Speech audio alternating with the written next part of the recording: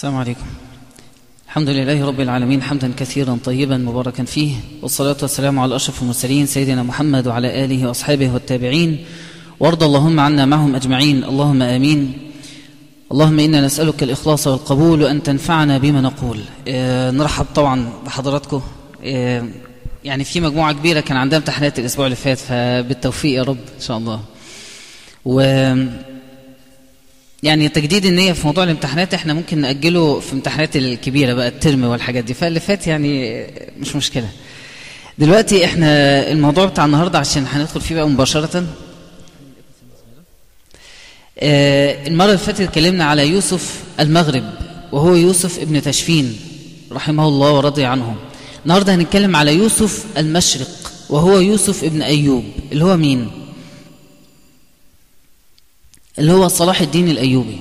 اسمه يوسف ابن أيوب. كان كل واحد زمان بيبقى ليه كده يعني اسم شهرة أو لقب، فكان هو اسمه يوسف ولكن اللقب بتاعه صلاح الدين الأيوبي.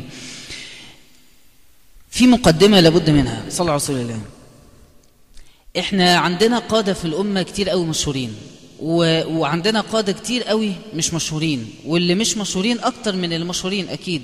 لكن صلاح الدين ما اعتقدش تلاقي حد ما يعرفوش، لا واحد ولا واحدة ولا مسلم ولا غير مسلم حتى ولا عربي ولا غربي. كل الناس مشتركة ان صلاح الدين ده مشهور قوي. شهرة صلاح الدين جاية من شهرة أو من عظم العمل اللي هو قام به، اللي هو الجهاد. طب ما في كتير أئمة وعلماء وقادة جهدوا، لكن جهاده كان مميزا لأنه فتح القدس. فلأن القدس ما اتفتحتش غير مرتين، عمر بن الخطاب، صلاح الدين الأيوبي، وبعدين على أيدينا إن شاء الله. فعلى قد القدس ما هي قضية كبيرة قوي في عقيدة المسلمين وفي حياة المسلمين وفي وجدان المسلمين، على قد ما صلاح الدين أخذ هذه الأهمية وهذه الشهرة، رغم أن في كتير عملوا زي اللي هو عمله. يوسف بن تشفين مثلا صد الصليبيين في المغرب، لكن صلاح الدين صد الصليبيين فين؟ عن القدس. فده أخذ شهرة مختلفة تماما عن يوسف ابن تشفين رضي الله عنهم أجمعين. فإحنا بنتكلم على واحد له في التاريخ بصمة، وفي ديننا بالذات بصمة، لأن هو القدس دي قضية تخص كل مسلم، والكلام دلوقتي هيوضح أكتر إن شاء الله. إحنا برضو ليه بقى بنتكلم على صلاح الدين بشكل خاص؟ نمرة 2، لأن إحنا محتاجين لقدوة. إحنا دلوقتي قدوة أي شاب في اللي موجودين، يعني بلاش في الموجودين، قدوة أي شاب في المجتمع، يا مغني يا ممثل يا غني يا مشهور، يا واحد حياته ما هيش على إرضاء لله كامل. ولو واحد عنده قدوة صالحة فده يعني توفيق من ربنا، لكن احنا فعلا مفتقدين القدوة، مفتقدين احنا نبقى عارفين واحد بتفاصيل حياته ومواقفه بيعمل ايه، علشان يبقى هو ده النموذج اللي احنا نمشي وراه. سبب ثالث، اشمعنى لماذا صلاح الدين؟ لأن صلاح الدين كان بطل ومميز، واحنا عايزين نتعرف على المواصفات دي، لأن احنا في نقطة مهمة قوي نفكر فيها. القدس دلوقتي محتلة، وفي أراضي كتير محتلة، مش القدس بس، وفي مشاكل كتير حتى بعيدا عن القدس.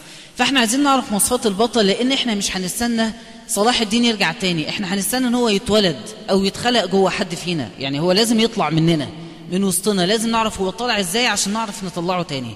ولازم نبقى عارفين حاجة، ان احنا يعني حاجة مهمة، ان في كتير من المسلمين مستنيين المهدي المنتظر. خلاص هو الفرج يجي مع قدوم المهدي، أو سيدنا عيسى بقى ينزل من السماء، أو أي حاجة كده معجزة إلهية تحصل. فلمين الموضوع كله بعيد عن إن إحنا نقدر نقدم، بس إحنا نقدر، يعني إحنا نقدر نكون. فهنتعرف على مواصفاته عشان نحاول نبقى إحنا الحاجة اللي إحنا بندور عليها.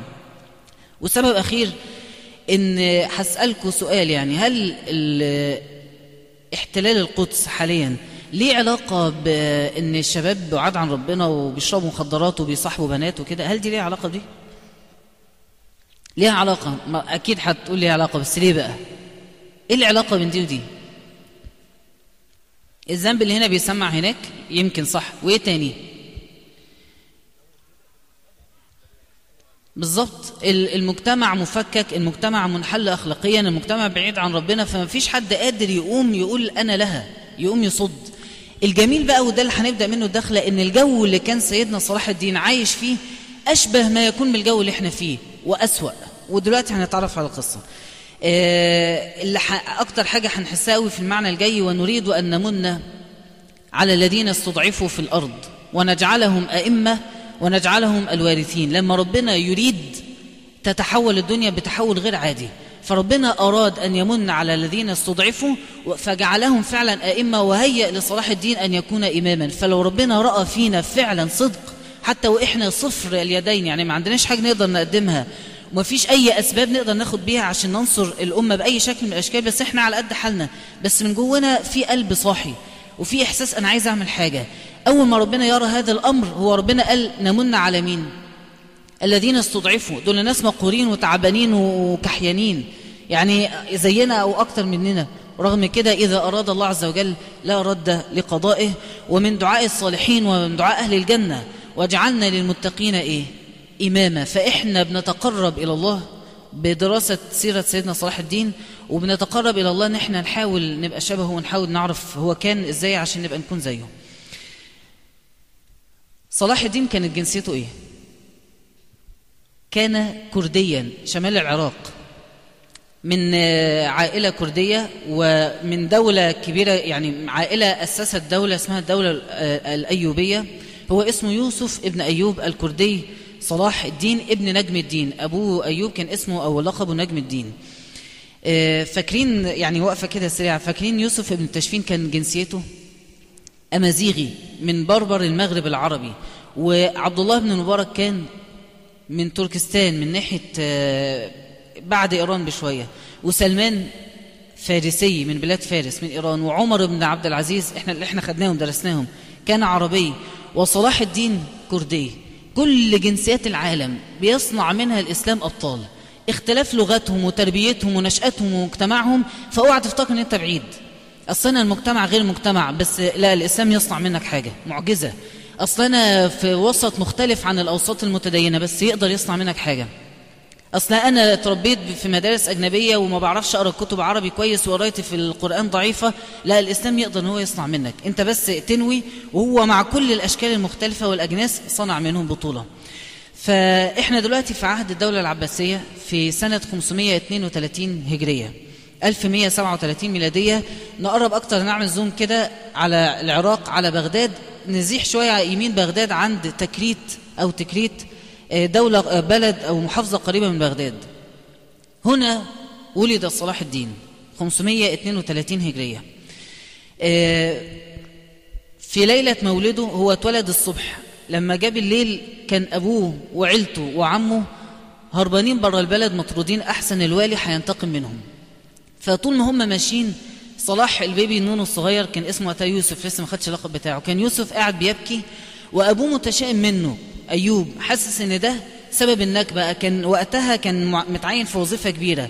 على ما يوسف اتولد الصبح بالليل كان مطرود برا البلد، فكان متشائم وكاد أن يبطش به فيقتله. فأحد الخدم بتوعه يعني هداه بالله كده وقال له استهدى، وقال له لعل الله يجعل منه شيئا تفخر به الأمة. فوقتها تاب ورجع عن العاطفة المنفعلة أو الاندفاع العاطفي اللي هو كان فيه. وفعلا يعني كأنها نبوءة وتحققت. وعسى أن تكرهوا شيئا ويجعل الله فيه خيرا كثيرا. واحد مطرود من بلده بالليل وابنه قاعد يعيط ومصدعه وعايز ياخده ويعمل فيه حاجة، بس فعلا كان وراءها خيرا كثيرا. زي النبي صلى الله عليه وسلم طرد من مكة فكان وراءها خيرا كثيرا. سيدنا إبراهيم طرد ووراءها خيرا كثير. فدايما الواحد لما يبص للأمور بحكمة الله عز وجل فيها يصبر ويحتسب. دلوقتي هو انطلق من تكريت إلى الموصل برضو في العراق، ونزل عند عماد الدين زنكي، وده كان حاكم الموصل وقتها. وبدأت بينهم بين بعض علاقة قوية وأحبوا بعض وكان بينهم أخوة طيبة، لدرجة أن لما عماد الدين زنكي فتح بعلبك برضو بلد أخرى قريبة من العراق، عين عليها أبو صلاح الدين اللي هو أيوب نجم الدين. وهناك عاش صلاح الدين طفولته في هذه البلد. ابن عز، يعني حاجة كده أبها وقصور، وأبوه والي على البلد، وكان دائما التدرب على الفروسية، وكان فارسا بمعنى الكلمة، وكان متعود ان هو قريب من باباه، فكان بيمارس سياسة الناس والحكم والعدل وإقامة الحق بين الناس، فكان قريب منها وتدبير الأمور. فبدأت تتكون عنده الخبرات وبدأ يبقى فيه جدية في حياته. شايف والده رجل صالح وقام بمهامه صح، فالقدوة قدامه واضحة، فبالتالي هو بدأ ينشأ عليها. اللي عرف عنه في شبابه ان هو كان جد وكان هادئ وكان مؤدب، وكان يحب قوي على فكرة لعب الكرة. كرة الصولجان، اسمها الكرة الصولجان، اللي هي عاملة زي البولو. كان يركبوا حصنة عارفينها ويمسك عصاية صولجان كبير ويلعبوا البولو. كان لدرجة ان هو حتى بعد ما اصبح والي بعد كده كان يروح مع صحابه يركبوا مع بعض الحصنة، يروحوا يتفرجوا على المباريات، يحجزوا ويروحوا يتفرجوا على المباراة. كانت تبدأ أول ما يصلوا الظهر، اللعيبة ينزلوا يلعبوا مع بعض لحد صلاة العصر، يطلعوا يصلوا العصر ويروحوا. فكان دايما حريص على مشاهدة المباريات، ولما يروح يجمع صحابه في الجنينة بتاعته يقعدوا يلعبوا هم مع بعض لعبة الكرة الصولجان. فكان دي حياته بقى، ان هو كان يعني لدرجة ان هو حتى في السن الصغير ده في العشرينات ألقيت القصائد فيه، في ان هو يعني شاب مميز ومختلف وجد. يعني حياته فيها حاجة بيعملها، عنده هدف، في حاجة في دماغه لازم يحققها وبيتحرك في اتجاهها. ما هواش عايش لمجرد ان احنا بندرس دلوقتي فخلاص انا بدرس، واتجوزت عشان لازم اتجوز، وخلفت اولاد عشان لازم اخلف، واشتغلت عشان الناس بتشتغل.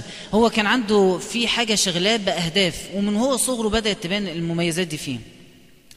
ينتقل بعد ما كان في الموصل، وهو مازال في الموصل يعين من، شوف بقى الجمال وقتها، من شدة أدبه وسمعته الطيبة ورزانة عقله ورجاحته، عين رئيسا لشرطة الموصل، لأنه راجل ستريت كده، يعني ما بيعملش حاجة غلط. فده يعني أحسن حاجة يتعين لها إن هو يكون رئيس الشرطة في البلد. وبعد ذلك عين رئيس شرطة دمشق، وكان له إنجاز مبهر فعلا وألقيت القصائد فيه. ثم انتقل إلى مصر. ونظرة سريعة كده، الخلافة العباسية كانت في حالة ضعف. لو تفتكروا يوسف متاشين في نفس الوقت كان استقل بالمغرب، وفي مصر الدولة الفاطمية الشيعية كانت استقلت وأقامت حكم خاص بها، انفصلوا عن الخلافة العباسية. فانتقل يوسف بن أيوب إلى مصر، وكانت تزال تحت سيطرة الدولة الفاطمية. وهناك سمع الحديث من العلماء وحفظ القرآن كاملا ودرس الفقه، ويعني أصبح له باع في العلم الشرعي. وكان له شيوخ، وأحد شيوخه أصابه العمى لما كبر في السن، فأخذوا قربوا منه وكان لا يفارقه. يعني مين شيخك؟ مين الشيخ بتاعك اللي انت لما بتتزنق في مشكلة فقهية بتروح له؟ ومين الشيخ اللي انت بتقعد تدرس على ايده علم شرعي؟ يعني في أمور من الدين اسمها المعلوم من الدين بالضرورة في الفقه، يعني حاجة ما ينفعش تصلي من غير ما تعرف فقه الصلاة، ما ينفعش تتوضأ إلا لما تعرف فقه الطهارة. فمين الشيخ بتاعك اللي انت بتتعلم على ايديه؟ لازم كل واحد يكون له شيخ، لازم كل شاب يكون له شيخ، وكل رجل يكون له شيخ يتعلم على يده ويأخذ منه العلم، ويكون ده مرجعيته، مطمن لعلمه ولدينه لتقواه، يرجع له في أي مشكلة. فكان صلاح الدين له شيخه الذي يتعلم على يديه. دلوقتي احنا في مصر، خلافة الفاطمية، مصر وقتها كانت شكلها ايه؟ كانت ثورات ونهب وسرقات، وأمراء بيخبطوا في بعض، واغتيالات ومجاعات وأوبئة، وفقراء شديد الفقر وأغنياء شديد الغنى. الكلام ده 559 مش 2010. فده يعني كان زمن صلاح الدين اللي فعلا نشأ فيه صلاح الدين. وقتها كان شاب في العشرينات، وكان البلد اللي هو عايش فيها في الجو ده، وكان عنده زاد العلم الشرعي والجدية في حياته اللي خليه هيبدأ يغير، وفعلا ربنا عز وجل أراد به خيرا وهيبان دلوقتي. الحاكم الفاطمي وقتها في حاكم مصر كان في قمة ضعف ومرض شديد، وكان أي حد عايز ينال منصب وزاري يقتل مجموعة الوزراء اللي حواليه ويخش للحاكم لوحده، فيقوم جاي معينه. فاللي جنبيهم على طول الدولة الأيوبية في الشام، اللي هي كان صلاح الدين خرج منها وجاء مصر، أو هيخرج منها دلوقتي ويجي مصر. فكان الدولة الأيوبية في الشام سامعين بالأخبار اللي بتحصل في مصر، وإن الشعب بيعاني أشد المعاناة، وإن فوقيهم القدس محتلة، والصليبيين في القدس طمعانين في مصر. فبدأ حاكم الدولة الأيوبية يفكر إن هو لازم يبادر في إن هو يطهر مصر من اللي بيحصل فيها.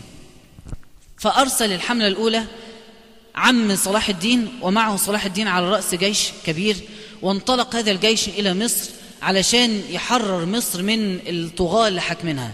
لكن حصل حصار في موقع ما في مصر، وبعدين الناس اتفقوا معاهم على اتفاق وان احنا نقيم العدل وارجعوا وما فيش مشاكل. وراح جاي حاكم مصر وقتها استعان بالصليبيين، فكان هتحصل قتال. وصلاح الدين وعمه هدفهم مش القتال، هدفهم ان الناس الحكام الفاسدين يفوقوا شوية. فلما حسوا ان هم فاقوا راحوا جايين راجعين تاني على الشام. ثم دي الهدنة الأولى. الهدنة حصل مرة تانية إن العلاقات بدأت تزداد سوءا، والبطش بدأ يزداد بالشعب والمقهور، وبدأ الحكام مرة تانية يعيشوا في الأرض فسادا. فانطلق عم صلاح الدين ومعه صلاح الدين مرة تانية إلى مصر عشان يقيموا فيها العدل. هنا عايز أقف وقفة مهمة. من رأى منكم منكرا فليغيره بيده. صلاح الدين كان يقدر يغيره بإيده فعملها، انطلق في تغيير باليد. فإن لم يستطع، إحنا ما عندناش قدرة باليد، فليغيره بإيه؟ بلسانه، بالقول. فإن لم يستطع فينكر بالقلب، وذلك أضعف الإيمان. وفي رواية أخرى وليس ذلك بعد الإيمان من شيء. فاللي هم بيعملوه اللي مخلي دولة مستقرة حضارية، ودمشق كانت يعني عاصمة الحضارة وقتها، وكان الجامع الأموي يجمع علماء الشرق والغرب فيه. اللي يخليهم يهتموا ان هم يبصوا على القهر اللي بيحصل في دولة تانية؟ إحساس جواهم ان في منكر لازم يتغير، ولا هو احتلال ولا هو نوع من أنواع السطوة على دولة أخرى، لكن في منكر وفي ناس مقهورة مظلومة، لابد ان احنا نتحرك ونغير المنكر. طب لو احنا مش قادرين نغيره بالإيد، لابد ان احنا نغير باللسان، لابد يبقى لينا دور فيها.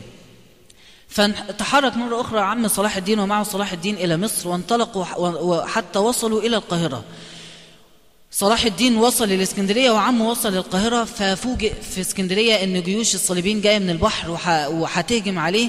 فبدأ يقاوم بقوة شديدة جدا لحد ما عملوا هدنة تانية، أن أنتوا يا صليبيين ترجعوا القدس وإحنا نرجع الشام ونعمل هدنة نسيب أهل مصر لحكامها، أو برضو يمكن يتعظوا المرة التانية.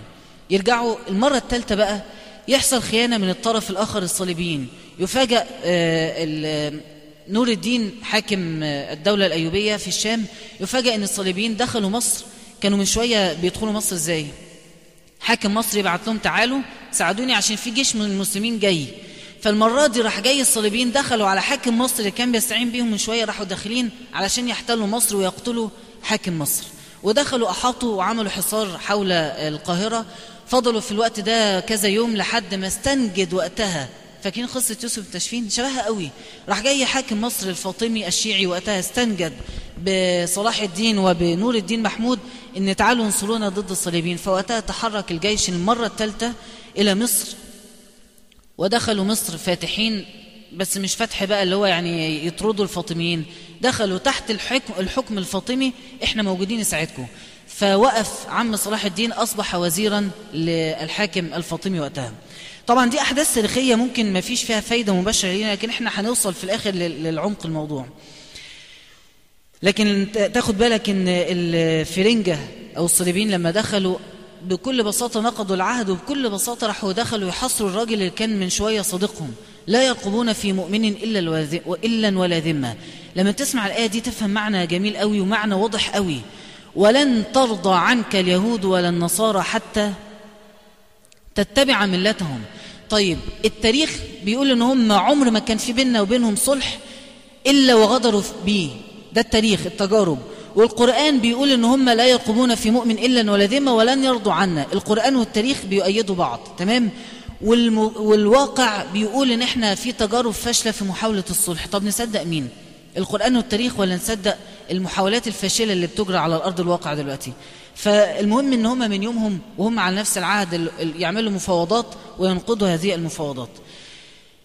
خلاص دلوقتي احنا دخل أسد الدين هو عم صلاح الدين قعد في مصر، والحاكم الفاطمي لقى قد ايه الناس دي بتؤيده وبتنصره ومش طمعانين في الحكم، فقربوا وعينه وزير، ومعه صلاح الدين يعني بيساعد في إدارة الحكم. بعد شهرين بس عم صلاح الدين بقى اسمه وزير مصر، ثم بعد شهرين توفاه الله عز وجل.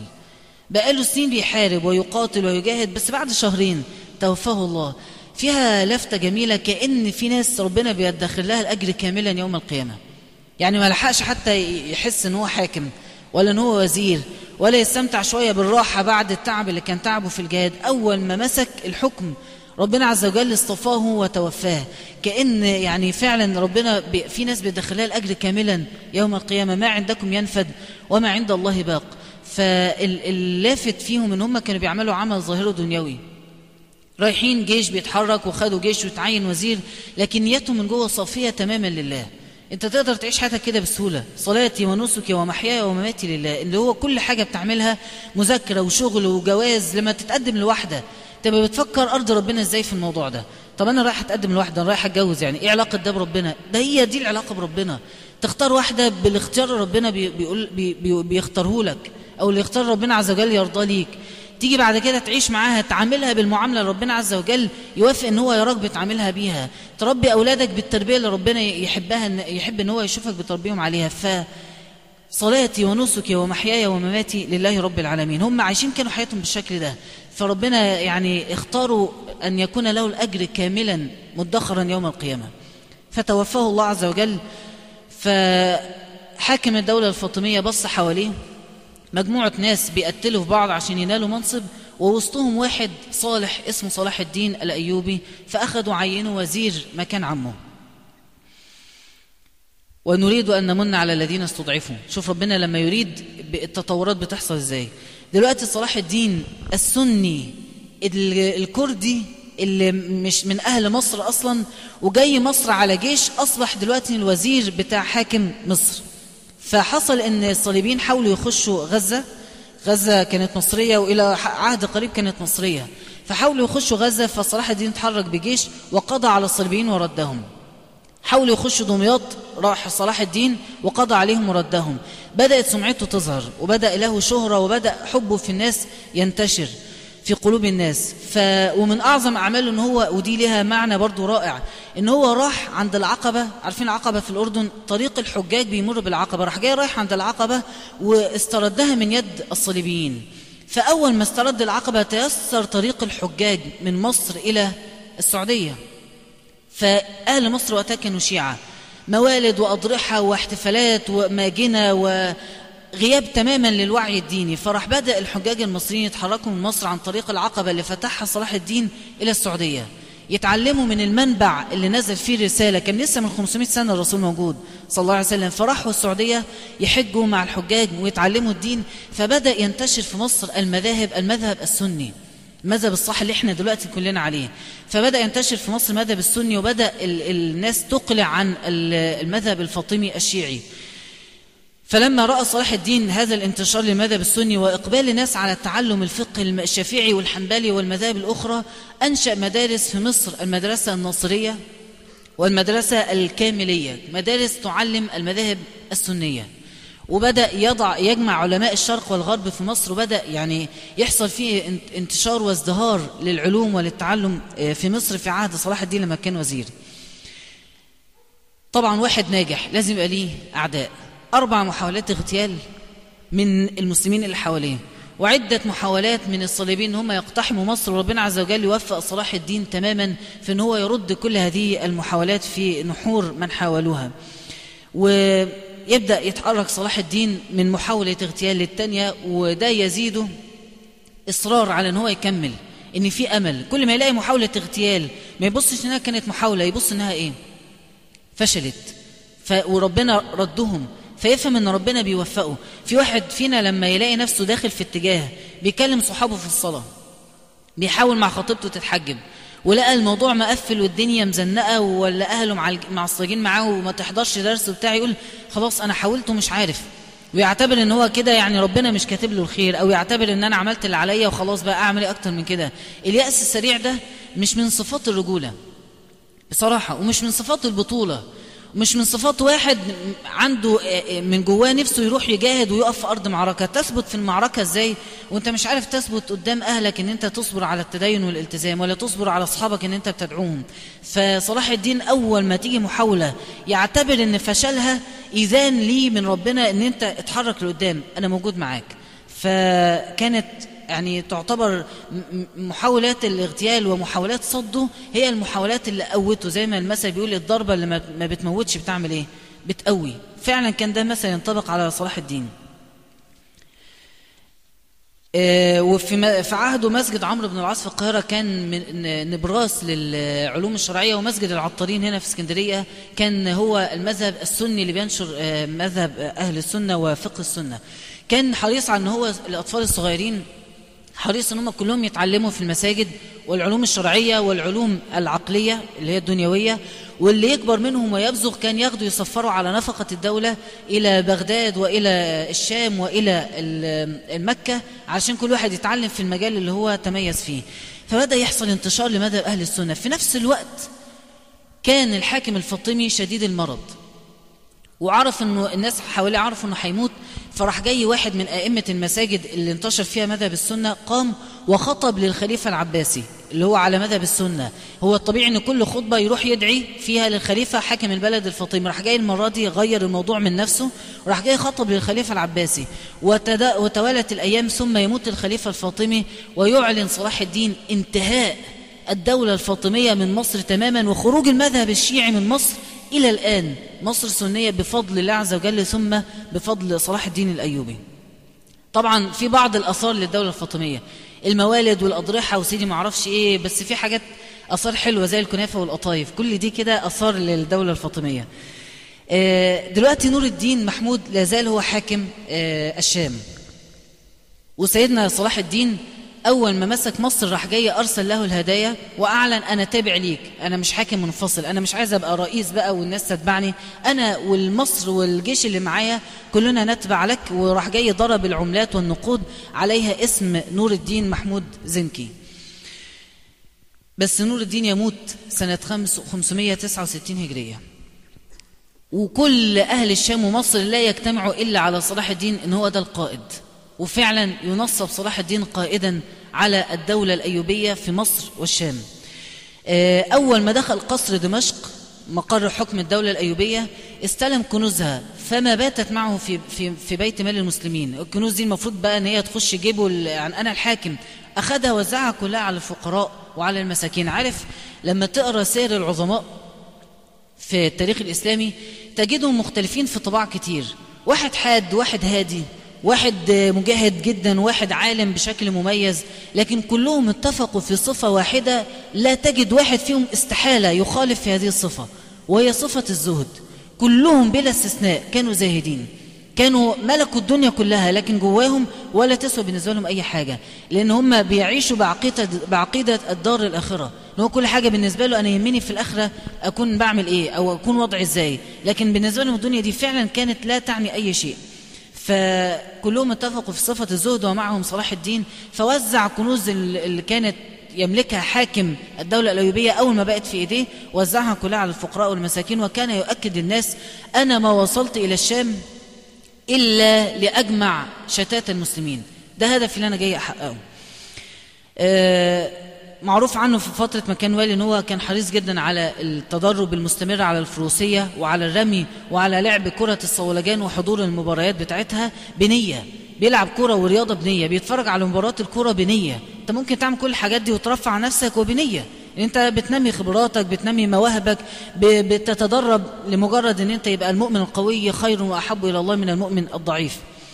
وانتشرت المدارس في مصر والشام، وهي كان يبني الدكاكين اللي بتبيع وتشتري التجارة ويعملها وقف على التعليم، الربح بتاعها للتعليم صغار المسلمين وشبابهم. وعمل نظام تعليمي جميل، ان في حاجة اسمها مدرسين وفي حاجة اسمها معيدين. شبه دلوقتي المدرس يخش يدرس، والمعيد هو يعيد المعلومة اللي قالها المدرس على الطلاب. مفيش طالب يقوم من مجلس العلم إلا وهو مستوعب كل حاجة بتتقاله. فطلبة بيحبوا العلم ومعلمين بيحبوا الطلبة، وجو كله علمي وينفق عليهم انفاقا سخيا. فبدأت حضارة قوية جدا تزدهر في دمشق تحت إمرة صلاح الدين. وانطلق يبعث المسلمين يوحدهم، ينضم تحت لواء حلب وحمص وحماه وحتى ملك الشام كلها. ثم انطلقت لما سمع ان في مسلمين بيقتلوا بعض في اليمن، بعت الجيوش اليمن، وحدوا اليمن تحت إمرة صلاح الدين دون أن تراق دماء. كانش يقتل أبدا المسلمين، وكان يقف يحاصر ويبعت لهم المدد ويأكلهم ويشربهم ويتفاوض معهم لحد ما يلاقيهم هم اللي يستسلموا ويرضوا أن يكونوا تحت حكمه. المجموعة اللي أبت راح جاي عمل مؤتمر عام إسلامي جمع فيه أمراء المسلمين من كل الدول الإسلامية. الكلام ده كان سنة 579 هجرية. جمعهم ووحد بينهم اللي كان بينهم حروب واختلافات وخلافات، راح جاي حلها وقعد أيام يقرب بين المسلمين ويؤلف في القلوب لحد ما اجتمع المسلمين كلهم. حتى لو ما كانش بيقولوا احنا تبع صلاح الدين، كانوا مرتضين ان الراجل ده نرجع له في أي مشكلة. فوحد المسلمين في عصره. ودي نمرة واحد، عايزين نعمل حاجة لازم نبقى مجموعة. واحد لوحده عمره ما هيعمل حاجة. طول ما انت لوحدك مهما تقول انا هصلي واصوم وهعمل وهكلم صحابي، مش هتعرف. مش كفاية. كل ما تلاقي مجموعة عددها أكبر خش وسطهم واشتغل واتحرك، لأن هما دول اللي هيساعدوا. كل ما تكتروا العدد بتاعكم كل ما يبقى أنت بتقوم بدور هنا، واحد بيقوم بدور فوق، واحد بيقوم بدور في الشمال، واحد في اليمين، فيبدأ يبقى فيه أثر للعمل. فهو أول ما اتجه في لما مسك السلطان، إن بقى سلطان الدولة الأيوبية، اتجه لتوحيد جهود المسلمين. دلوقتي بقت مصر لحد قرب تونس والشام واليمن وبعض دول الجزيرة في الحجاز لحد قرب العراق، تكريت والموصل، كل دول بقى اسمها الدولة الأيوبية. ثم يصر الإصرار اللي أصره يوسف بن تاشفين، يبعت للخليفة العباسي الضعيف اللي مش عارف أي حاجة في البلد في وقتها، يقول له أنا تحت إيدي كذا وكذا وكذا، تأذن لي أكون سلطان عليهم؟ يقول له أأذن لك. وتأذن لي أي بلد تقع تحت إيدي أكون سلطان عليها بإذن من الخليفة؟ يقول له أأذن لك. طب ما أنت تقدر تشيله وتطيره وتبقى أنت الخليفة؟ أبدا. المهم المسلمين يبقى لهم خليفة واحد ويكون لهم راية واحدة. بدأ وقتها الأمل يدب في قلوب المسلمين. دلوقتي بقى على فكرة هنخش على الأحداث الساخنة في حياة صلاح الدين الأيوبي. تعالوا كده نطلع سنة 486، رجعنا حوالي 92 سنة ورا أو حوالي 82 سنة ورا. 486 جيوش الصليبيين بتتحرك ناحية القدس. من القسطنطينية اتجمع ملك إيطاليا وفرنسا وإنجلترا وألمانيا، كلهم اتجمعوا. هم كانوا طول الوقت بيحاربوا بعض. أول ما لقوا المسلمين وصلوا لحد قرب تركيا وخدوا القدس، راحوا اتجمعوا مرة تانية وقالوا احنا عايزين نسترد القدس. فاتجمعوا فعلا وتحركوا في الحرب أو الحملة الصليبية الأولى. الكلام ده كان سنة 486، ودخلوا القدس بعد معارك كتيرة جدا في طريقهم. على سنة 492 كانوا احتلوا القدس وعملوا احتلال بشكل أسوأ مما تتخيل، أو لا، هو بشكل مش نتخيله، بشكل احنا شفناه عايناه لما أمريكا دخلت العراق ولما دخلوا أفغانستان. عشرات الألاف قتلوا في يوم واحد، حتى صارت الخيول تسير في أنهار من الدم. الدم كان يصل للركب، عارف الكلمة الشعبية الدم يوصل للركب؟ فعلا كان بيوصل للركب على يد الصليبيين لما دخلوا القدس. فقتلوا النساء سابوا النساء والأطفال وقتلوا الشباب، لدرجة حاجة مؤلمة جدا. الناس اللي قدروا يهربوا من المذابح اللي عملها الصليبيين عند المسجد الأقصى طلعوا وصلوا لحد دمشق، دخلوا في يوم جمعة وقاموا بعد صلاة الجمعة في الجامع الأموي وقعدوا يحكوا، كان الكلام ده في رمضان، قعدوا يحكوا المهازل والمآسي والمجازر اللي اتعملت في المسلمين، لدرجة ان في مسلمين من اللي قاعدين في الجامع من شدة بكائهم وتألمهم أفطروا في رمضان. انت متخيل تسمع ايه الحاجة اللي ممكن تسمعها تحصل في واحدة وفي طفل وفي راجل وفي شيخ عجوز كبير في السن، وتخلي واحد في رمضان، واحد مسلم متدين بيصلي وحريص على رمضان، استحالة افطره من شدة بكائه وتألمه ان هو يفطر في رمضان. ومش واحد، ده ظاهرة لدرجة ان هي اتسجلت في كتب التاريخ من شدة تألمهم على أحداث اللي الصليبيين قاموا بيها في اتجاه المسلمين. السبب الرئيسي اللي وصل المسلمين للحظة دي سنة 492 هجرية، القدس احتلت مرتين، 492 و1948 بس. فالمرة الأولى لما احتلت المؤرخين أجمعوا أن السبب كان حاجتين أساسيتين ظاهرة في المجتمع المسلم وقتها. نمرة واحد، اختلاف المسلمين فيما بينهم، الجار مختلف مع جاره، والأخ مقطع أخوه، والخال ما بيكلمش العم والخال، والأولاد الخال مقطعين خالهم، الدنيا كلها ملخبطة. فقطيعة بين الناس كانت سبب رئيسي أنهم عمرهم ما يتجمعوا ضد عدو واحد. والسبب الثاني انشغال الشباب التام بالحفلات وبالبنات وبالخمر والسكر والشرب. السببين دول هم اللي ضيعوا القدس من ايد المسلمين. ودلوقتي هيبان كمان شوية هم هيعملوا ايه في اتجاه اخر. فهل هي دي نفس اسبابنا دلوقتي؟ هل معنى كده ان احنا لو تغلبنا على السببين دول نقدر نتغلب على المشكلة اللي المسلمين فيها؟ هيبان مع طريق صلاح الدين. سنة 443 نرجع لها دلوقتي. خلاص احنا سيبنا القدس محتلة من سنة 492 لحد سنة 579 اللي احنا فيها. الصليبيين عملوا كذا حملة في خلال ال100 سنة دي، لكن جم سنة 460 عملوا حملة صليبية على دمشق، دخلوا بقى من القدس على دمشق، وكان وقتها صلاح الدين هو قائد أو حاكم الدولة الأيوبية، فردهم وصدهم.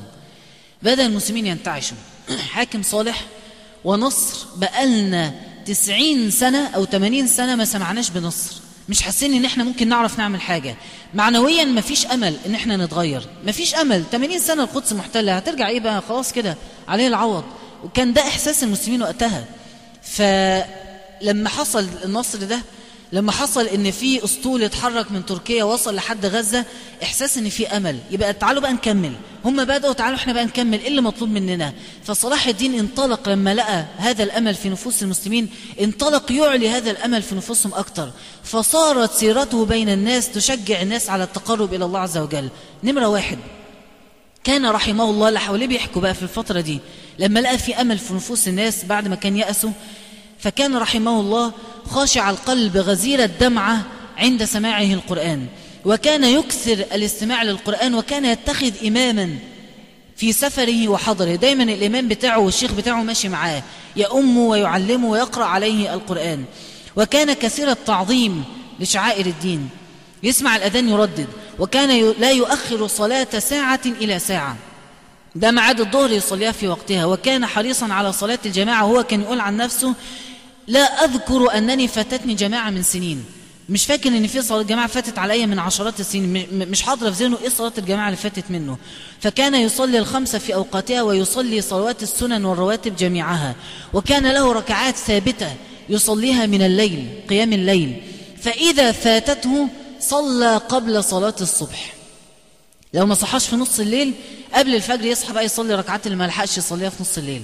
هكذا كان صلاح الدين، وهكذا كان المسلمون من حوله. كان يمر على الجيوش الخيام المسلمين وقت المعركة في أحد المعارك، فكان يمر على جيش في خيمة يلاقي الشباب المسلمين قاعدين بيهزروا وبيتكلموا وبيضحكوا وبياكلوا وفاتحين كنزات وقاعدين مولعين سجاير، طبعا مش سجاير وكنزات يعني، بس هو شباب قاعدين احنا جد وبكره في حرب وعايزين ننصر الدين، لكن انشغالاتهم مش اللي هي احنا عايزين نعمل حاجة للمسلمين، لكن قاعدين بنهزر وقاعدين بنتكلم ومضيعين وقتنا. فقال: من هنا تأتي الهزيمة. ويعدي على خيمة تانية شباب قاعدين في حلقة بيقروا قرآن وبيعلموا بعض التجويد، ومجموعة تانية واقفين بيقيموا الليل، واحد قاعد لوحده بيغطي وشه وقاعد بيدعي ويبكي.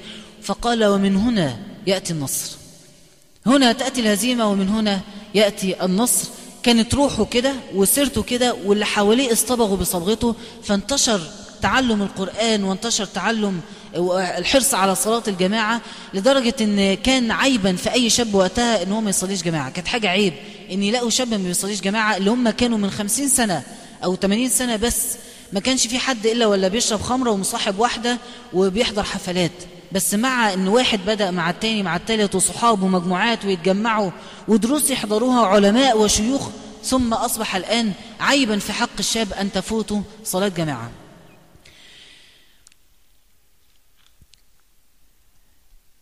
نمرة 2، احنا دلوقتي بنقول يعني هو كان المسلمين حالهم ازاي، وصلاح الدين غير ايه في المسلمين علشان ينطلقوا لفتح القدس. نمرة 1 العبادة. نمرة 2 كان كثيف الدعاء. كان معروف عنه، ودي حاجة نعتبرها سنة احنا ممكن نطبقها، كان معروف عنه إذا سمع أذى بمسلم من المسلمين يدخل بيته ويخر ساجدا في الأرض ولا يرفع رأسه إلا بعد أن يدعو الله دعاء كثيفا، يقعد يقول يدعي يكلم ربنا. وكان ليه دعاء دايما يسمعوه بيقوله بصوت عالي، هو ساجد بيكلم ربنا، لكن من حرقته كان يعلو صوته. فكان يقول: الله إلهي إن قطعت أسبابي الدنيوية، مش عارف أعمل حاجة للمسلم اللي أنا سمعت أنه اتقتل في الحتة الفلانية، مش عارف أعمل حاجة للمسلمة اللي اغتصبت في المكان ده، إلهي انقطعت أسبابي في نصرة دينك، ولم يبقى لي إلا الاعتصام بحبلك والاعتماد على فضلك، أنت حسبي ونعم الوكيل. يقول الراوي: كثيرا ما كان يرفع رأسه فلا يأتي الليل إلا ويأتينا خبر النصر. من شدة إخلاصه كان يقسم على الله فيبر الله عز وجل قسمه رضي الله عنهم. ورأيته ساجدا ودموعه تتقاطر على شيبته على لحيته ثم تتقاطر على سجادته. تيجي نطبق السنة دي. كل ما تسمع عن ظلم واحد اتظلم ولا مسلم في مكان مات أذى ولا أي حاجة حصلت تضر أي حد، تخش على طول تحس ان انت ناعي الهم وتسجد، والمسلم ده مشكلته حلها عندي. طب ازاي هحلها وانا مش عارف؟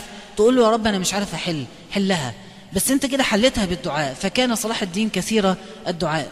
نمرة 3 اللي عرفت عنه أنه كان عظيم الاهتمام بالقدس، بالقضية نفسها. الموضوع ده كان شغله قوي لدرجة ان هو كان لا يرى متبسما. من ساعة ما رد جيوش الصليبيين كان بدأ التكهن ينتشر في وجهه طول الوقت، ولا يرى متبسما. ليه؟ لأنه عنده أمل عايز يحققه ومش قادر يتخيل إزاي بيحصل في المسلمين كده هناك. فكان يقول لهم: كيف أضحك والقدس أسير، كيف أهنأ بطعام وشراب ومنام والقدس في أيدي الصليبيين. فكان كما يروى عنهم كان عنده من القدس أمر عظيم لا تحمله الجبال، فكان كالوالدة الثكلى، زي الأم اللي مات لها ابنها، كان كالوالدة الثكلى يجول بفرسه بين الجيش من طالب إلى طالب، من طالب شهادة وجهاد إلى طالب، يقعد يلف بفرسه بين الناس وبين الجيوش ويحث الناس على الجهاد بنفسه، ويطوف بينهم ويقول: يا للإسلام من يقوم للإسلام، وتذرفان عينه بالدموع. وكلما نظر إلى عكا، الميناء بتاع ساحل فلسطين، وكلما نظر إلى عكا كان يتأملها ويبكي لحال المسلمين فيها، لدرجة أنه كان يمكث أياما لا يقرب طعاما، والدكتور يقعد يديله أدوية ياخدها ومالوش نفس أنه يأكل. قعد في رواية قعد 3 أيام لا يقرب طعاما، مش قادر يأكل ولا ينام. الموضوع بدأ يشغله. إيه اللي شغله؟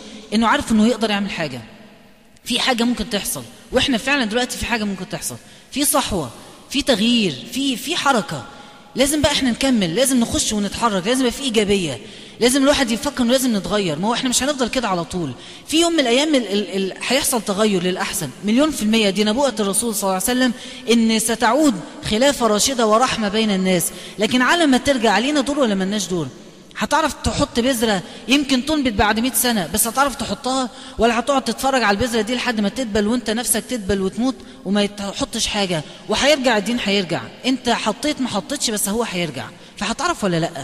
يعني صلاح الدين كان عنده الهم اللي بيخليه يتحرك فعلا، لأنه كان عنده يقين إن أنا أقدر أعمل حاجة. لو عندك اليقين إنك تقدر وإنت فعلا تقدر، والله الوضع هيختلف تماما عن الوضع اللي احنا فيه.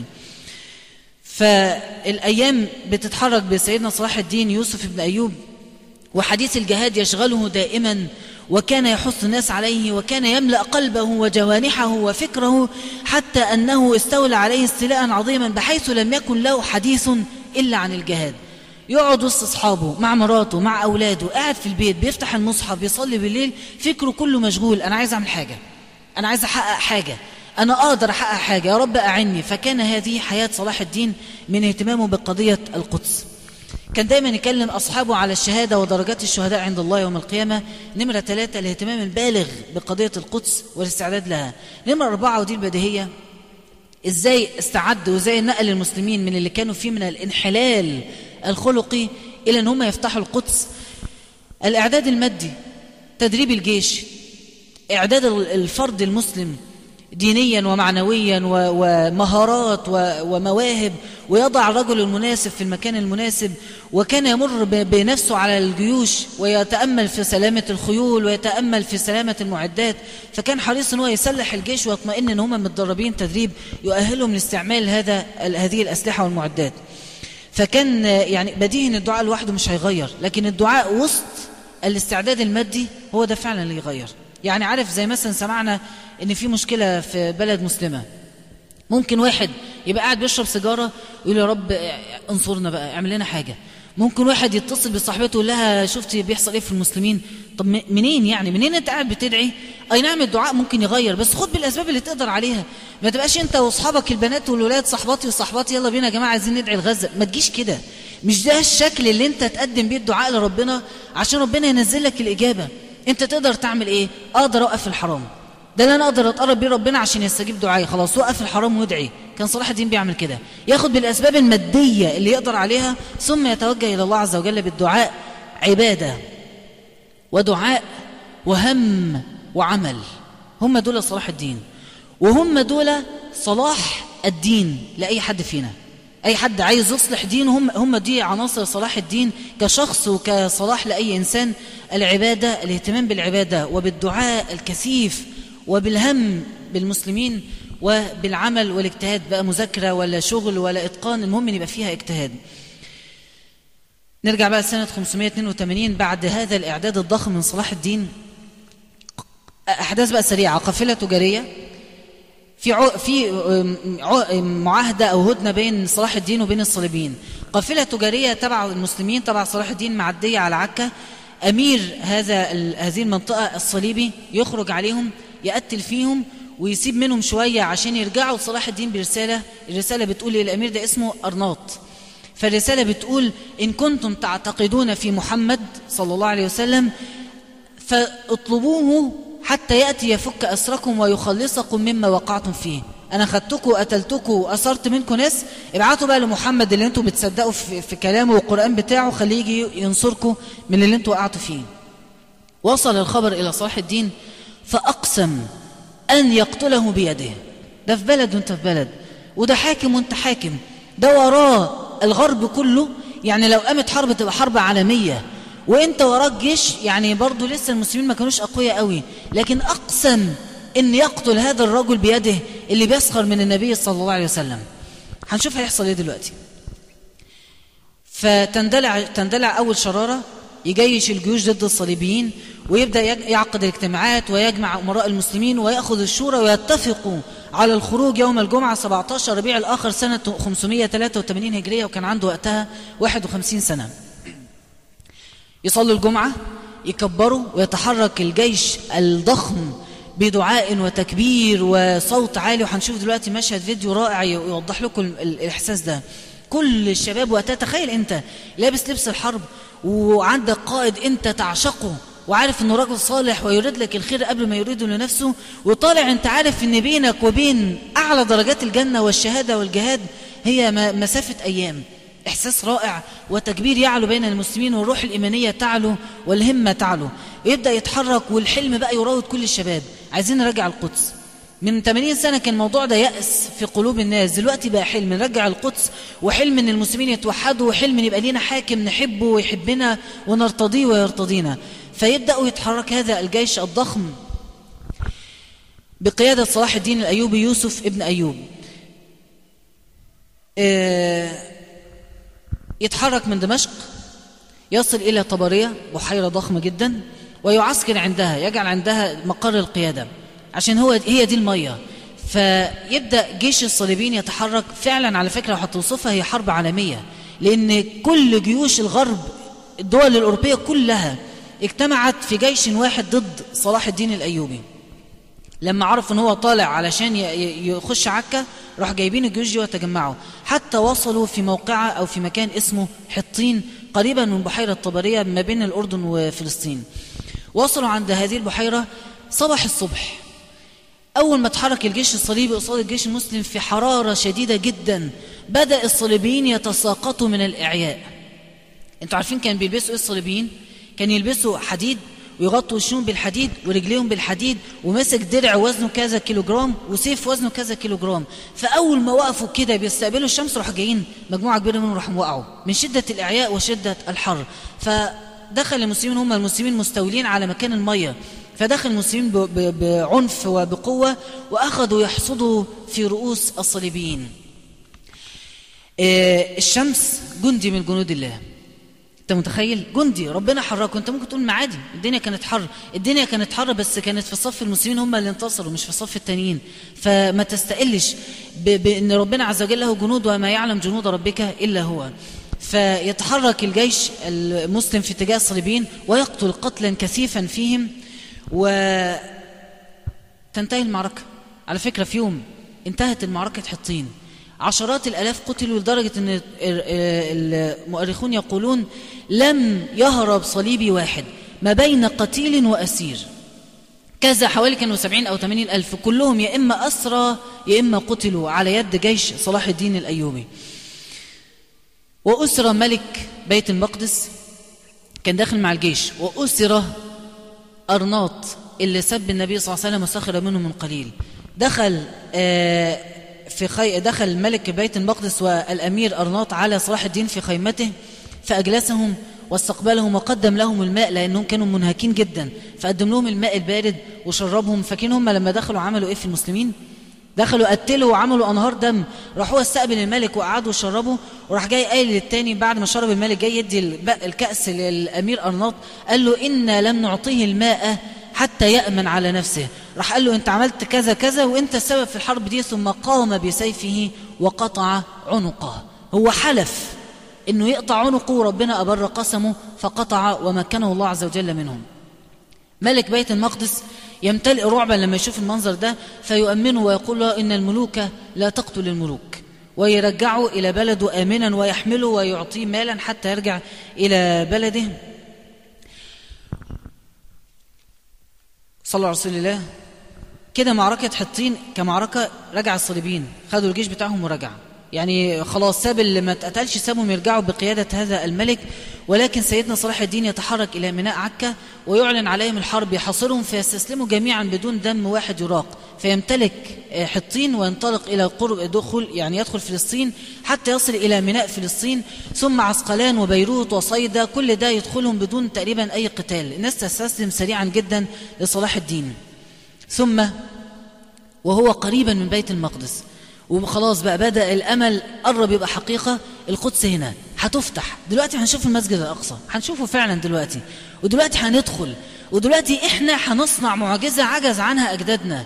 فيبدأ المسلمين المحاصرين داخل بيت المقدس يبعت واحد منهم رسالة على لسان المسجد الأقصى بتين شعر، يقول له أيها الملك يا أيها الملك الذي لمعالم الصلبان نكس، جاءت إليك ظلامة تسعى من البيت المقدس، كل المساجد طهرت وأنا على شرفي منجس. يعني بيقول له بقى أنا المسجد الأقصى أفضل منجس والمساجد اللي حواليك كلها طهرت. فوقتها صلاح الدين يأخذ القرار باستشارة المسلمين ننطلق إلى بيت المقدس، ويصر أن هو يدخلها بسلم مش بحرب، يحاصرها مدة طويلة وأهلها يردوا عليه لا هتدخلها بحرب، هنقاتلك وتقاتلنا. فبعد أسبوع من الحصار يرفعوا راية الاستسلام، وفعلا يستسلم أهل بيت المقدس لصلاح الدين. وده بقى المشهد اللي هنشوفه دلوقتي ونرجع نكمل الأحداث. بس كده ان انت هتعمل حاجة او عايزين نعيش حياة جد بقى، اللي هو عايزين نحقق هدف. والله الكلام ده يعني ممكن في ناس مننا تعيش ويوصلوا ان هم واقفين نفس الوقفة ويبصوا على نفس المسجد الأقصى ونصلي فيه وهو ملكنا مش ملك اليهود ولا اليهود مدنسينه. وسمعت كلمة صلاح الدين حسبوه بعيدا وهو عند الله قريب، فاكرين ان القدس ده حاجة مش هتتحرر ولسه كتير قوي، وبعد 90 سنة بس اتحررت. طب دلوقتي فات قد كام سنة على احتلال القدس الأخير؟ كم سنة؟ من 48 للنهاردة 62 سنة، يعني لسه قدامنا حوالي 30 سنة على الوقت اللي صلاح الدين فتح فيه. 30 سنة البلد مش هتتغير، المسلمين مش هيتغيروا. احنا دلوقتي شايفين وشامين ريحة التغير وعارفين في حاجة هتحصل، بس المهم تحصل بإيدينا، يعني تحصل لنا أجر، عاملين أي حاجة، مساعدين بأي شكل من الأشكال، مكلمين صحابنا، واحد ربنا هداه على أيديك وجاء ذريته من بعده فيهم ناس صالحين. لازم نعمل حاجة بس عشان ربنا عز وجل لما يفتح ويأذن بالفتح نكون إحنا مشاركين في الأجر. حسبوه بعيدا وهو عند الله قريب. وفتحت القدس وصلوا الجمعة في المسجد الأقصى، وقام خطيب المسجد الأقصى وخطب أول خطبة وقال كلام جميل جدا.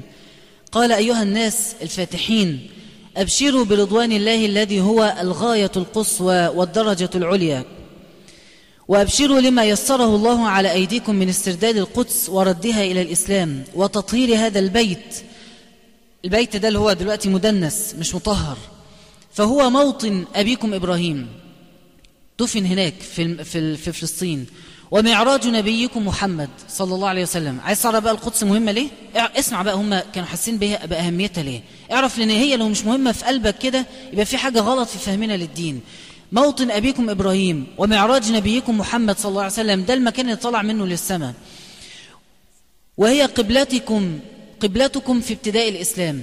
كنتوا بتصلوا تجاه المسجد الأقصى قبل ما تصلوا للكعبة، ومقر الأنبياء ومقصد الأولياء ومقر الرسل ومهبط الوحي وأرض المحشر، وهي الأرض المقدسة التي ذكر الله عز وجل في القرآن، وهو المسجد الذي صلى فيه رسول الله بالأنبياء والمرسلين والملائكة أجمعين، وهو البلد الذي بعث الله إليه عبده ورسوله عيسى بن مريم، وهو أولى القبلتين، وثاني المسجدين، أو المسجد بني على الأرض الحرام ثم المسجد الأقصى، وثالث الحرمين، ولولا أنكم ممن اختار الله من عباده لما خصكم بهذه الفضيلة. لولا أن انتوا ربنا اختاركم بعناية ما كانش جابكم انتوا اللي فتحتوا القدس. بمعنى أي حد هيساعد في تحرير القدس من النهاردة اليوم ما تتحرر ده باختيار من ربنا. انت ربنا بيحبك فاصطفاك لمهمة عظيمة ان انت تساعد في تحرير القدس بأي شكل من الأشكال، بالدعاء، بكلام تكلم صحابك، بأن انت تغير نفسك عشان ربنا يرى ان انت عملت اللي عليك. المهم ان لو حصل كده فده اختيار من ربنا عز وجل لك دون غيرك. خصكم الله بهذه الفضيلة التي لا يجاريكم فيها أحد.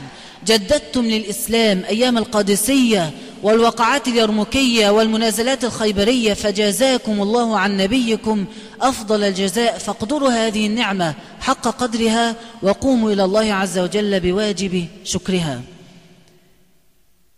أسألك سؤال، صلى على رسول الله صلى الله عليه وسلم، فجازاكم الله عن نبيكم معناها إيه؟ يعني إيه علاقتها؟ يعني هم جم فتحوا القدس، فجازاكم الله عن المسلمين ماشي، جزاكم الله عن الإسلام ماشي، جزاكم الله عن نبيكم ليه؟ إيه العلاقة؟ عارف العلاقة إيه؟ إن لو الرسول حي نمرة واحد يروح يحرر القدس، فالرسول مش حي أو مش حاضر معانا صلى الله عليه وسلم، فأتباع الرسول أيمين بمهمته، يتلقوا الوحي ويبلغوا الوحي. هو كان يتلقى الوحي من السماء ويبلغه للمسلمين، إحنا بنتلقى الوحي من العلماء ومن القرآن ونبلغه للآخرين.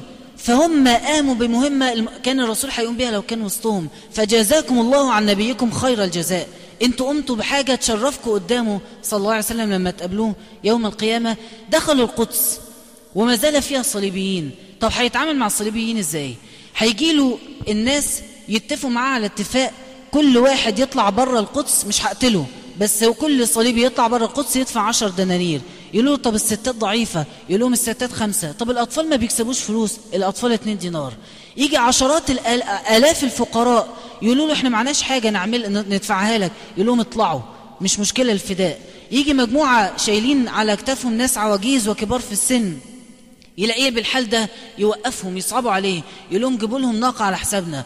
هم دافعين 10 دنانير عشان يطلعوا، يمونهم بعشرات الدنانير عشان يسافروا من بلدهم لحد أول بلد صليبية تقابلهم. وأول ما يوصلوا لأول بلد صليبية تقابلهم أو لها حاكم صليبي، يخشوا البلد يستقبلها الحاكم يطردهم منها، يقول لهم مالكوش عيش عندنا. فيرجعوا إلى الدول الإسلامية يستقبلهم المسلمون فيها ويطيبوا لهم العيش فيها. هنتفرج على مشهد ده دلوقتي.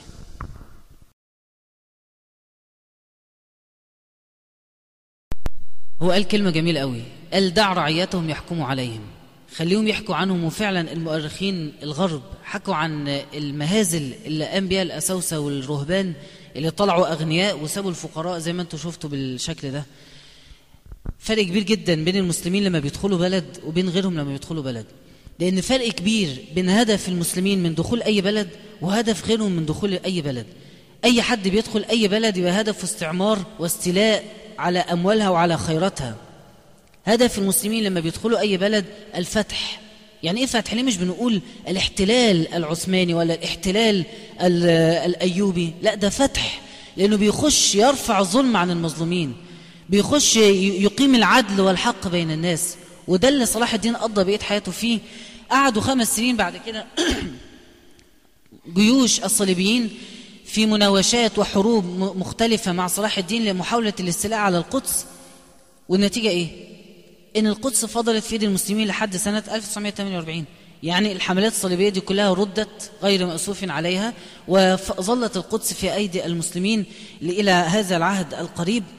وبعدها التفت صلاح الدين عمل معاهدة أو صلح اسمه صلح الرملة بين الصليبيين وبين المسلمين، إن هم يزوروا بيت المقدس ولا ضريبة عليهم، وإن هم يحجوا متى شاءوا أن يحجوا، ويدخلوا مدننا وندخل مدنهم. فانتشرت التجارة بين البلاد وعم الأمن والأمان بين المسلمين والصليبيين، لدرجة أن عدد زوار القدس من الصليبيين الحجاج لكنيسة القيامة زاد قوي، لدرجة أن ريتشارد قلب الأسد اللي هو ملك إنجلترا وقتها بعت لصلاح الدين خايف منه، يقول له أنت غضبان من كثرة العدد، امنعهم وأنا همنع أي حد يطلع من عندي. قال له لا أمنع أحد يتعبد، مش ده دينهم ودي عبادتهم، يجوا يتعبدوا زي ما هم عايزين. بل زاد على ذلك أن كان يقيم لهم دور استقبال، يعمل لهم أماكن يستقبلهم فيها، ويقدم لهم الطعام والشراب بالمجان، ثم يرسل لهم علماء يجالسونهم ويحدثونهم، حتى أسلم كثير منهم. لأن فعلا أصبحت الدولة الإسلامية وصلت بعد كده لحد تركيا، أن معاملة صلاح الدين اللي زرعها في قلوب الصليبيين وقتها.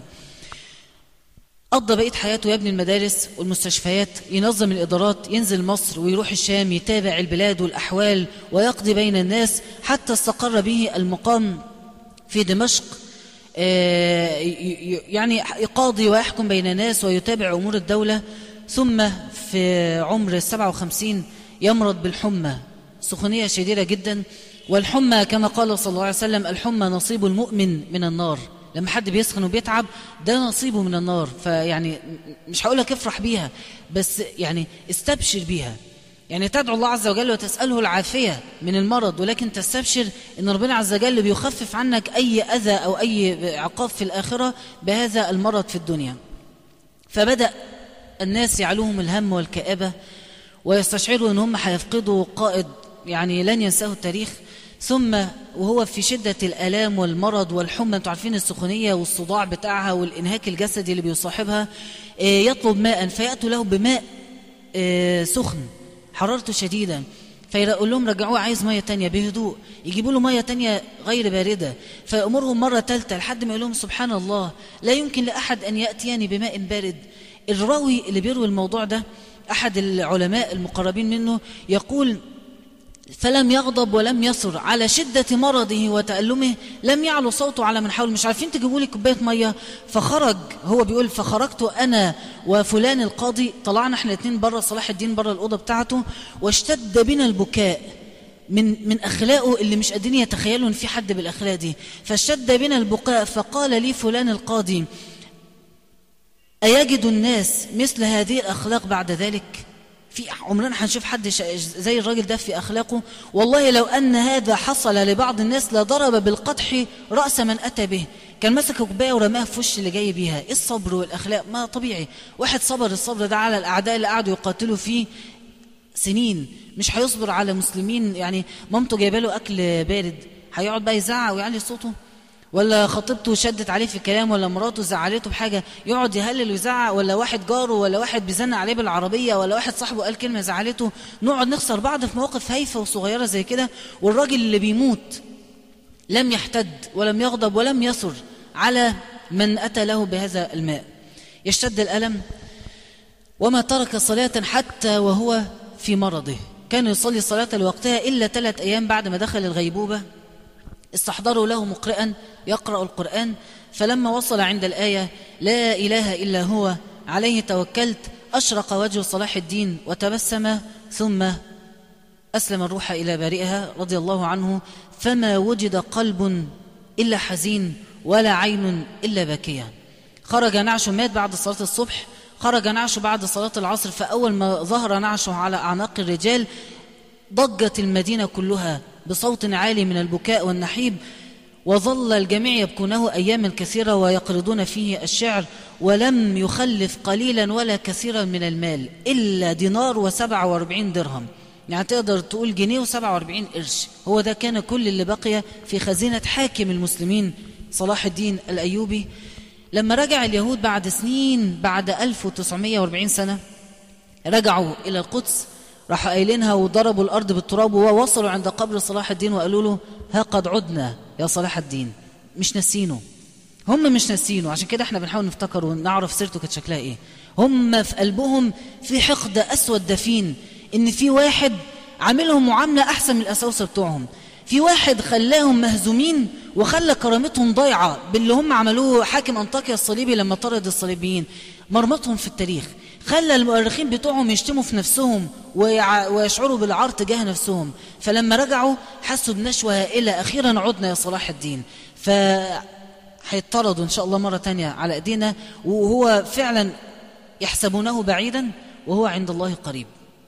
فيعني نختم بالآية الجليلة: أم حسبتم أن تدخلوا الجنة ولما يأتكم مثل الذين من قبلكم مستهم البأساء والضراء وزلزلوا حتى يقول الرسول والذين آمنوا معه متى نصر الله ألا إن نصر الله قريب. وصلى الله على محمد وعلى آله وصحبه وسلم. حد عنده إضافة أو سؤال؟ جزاكم الله خيرا. طبعا الواجبات العملية كتيرة، يعني هو شخصية مليئة بالخيرات، لكن عبادة. وحد يكمل؟ افتكروا 4 نقاط: عبادة ودعاء وهم وعمل. هو ده صلاح الدين، وهو ده فعلا صلاح دين كل واحد فينا. ادعوا الله تعالى وأنتم موقنون بالإجابة.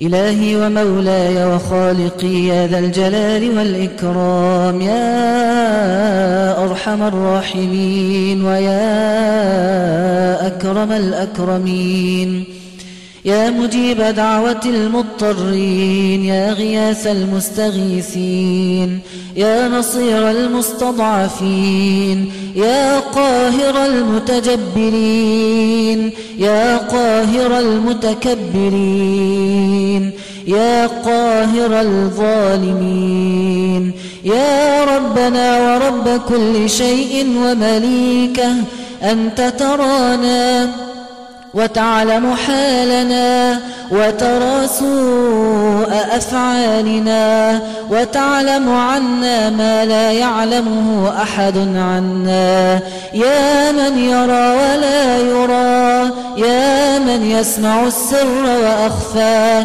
يا من يعلم ما نحدث به نفوسنا. إلهنا اغفر لنا ذنوبنا التي بلغت عنان السماء، اغفر لنا ذنوبا كالجبال، طهرنا من آثامنا ومعاصينا، نقنا كما ينقى الثوب الأبيض من الدنس، باعد بيننا وبين خطايانا كما باعدت بين المشرق والمغرب.